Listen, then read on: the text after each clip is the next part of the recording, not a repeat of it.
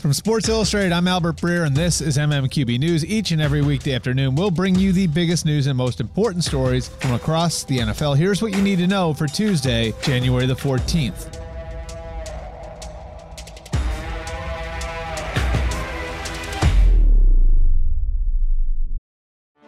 Get ready for the greatest roast of all time, the Roast of Tom Brady, a Netflix live event happening May 5th. Hosted by Kevin Hart, the 7-time world champion gets his cleats held to the fire by famous friends and frenemies on an unforgettable night where everything is fair game. Tune in on May 5th at 5 p.m. Pacific time for the Roast of Tom Brady, live only on Netflix.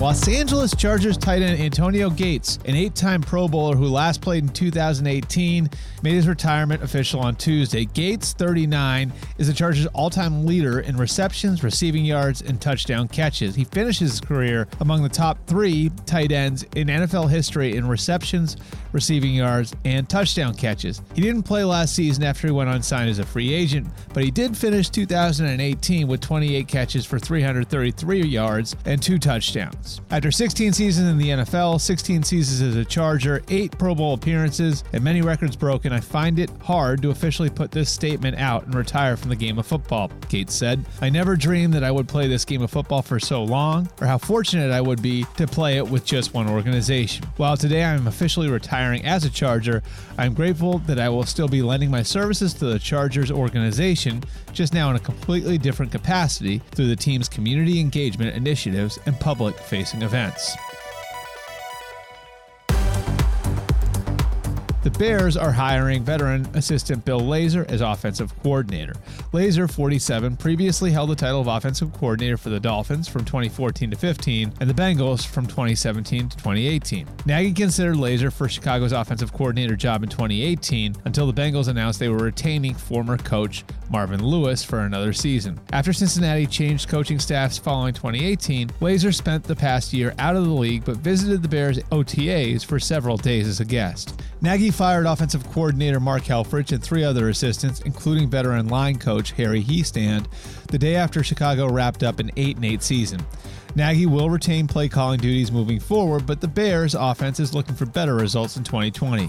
Chicago ranked 29th in points, 29th in average yards per game, 25th in passing yards, and 27th in rushing yards in Nagy's second season.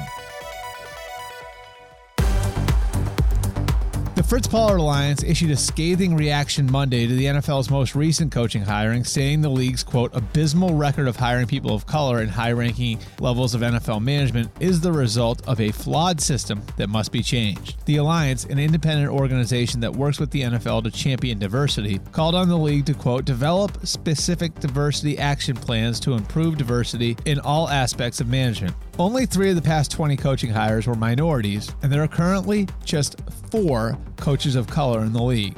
The 2019 NFL Racial and Gender Report Card issued by the University of Central Florida said the NFL minority hiring is at its worst in the past 15 years.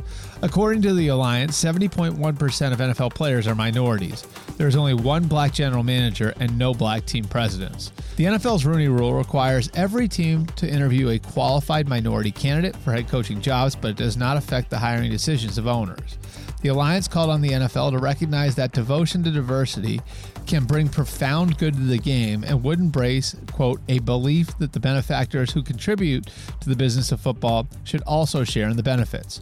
It embraces a core belief that the game should be accessible at every level for those that possess the skills and who have the resources to meet their aspirations. That's the MMQB News for today. Subscribe and listen wherever you get your podcasts each and every weekday afternoon. For more NFL analysis, check out the MMQB NFL podcast and the MMQB on the web at si.com/NFL.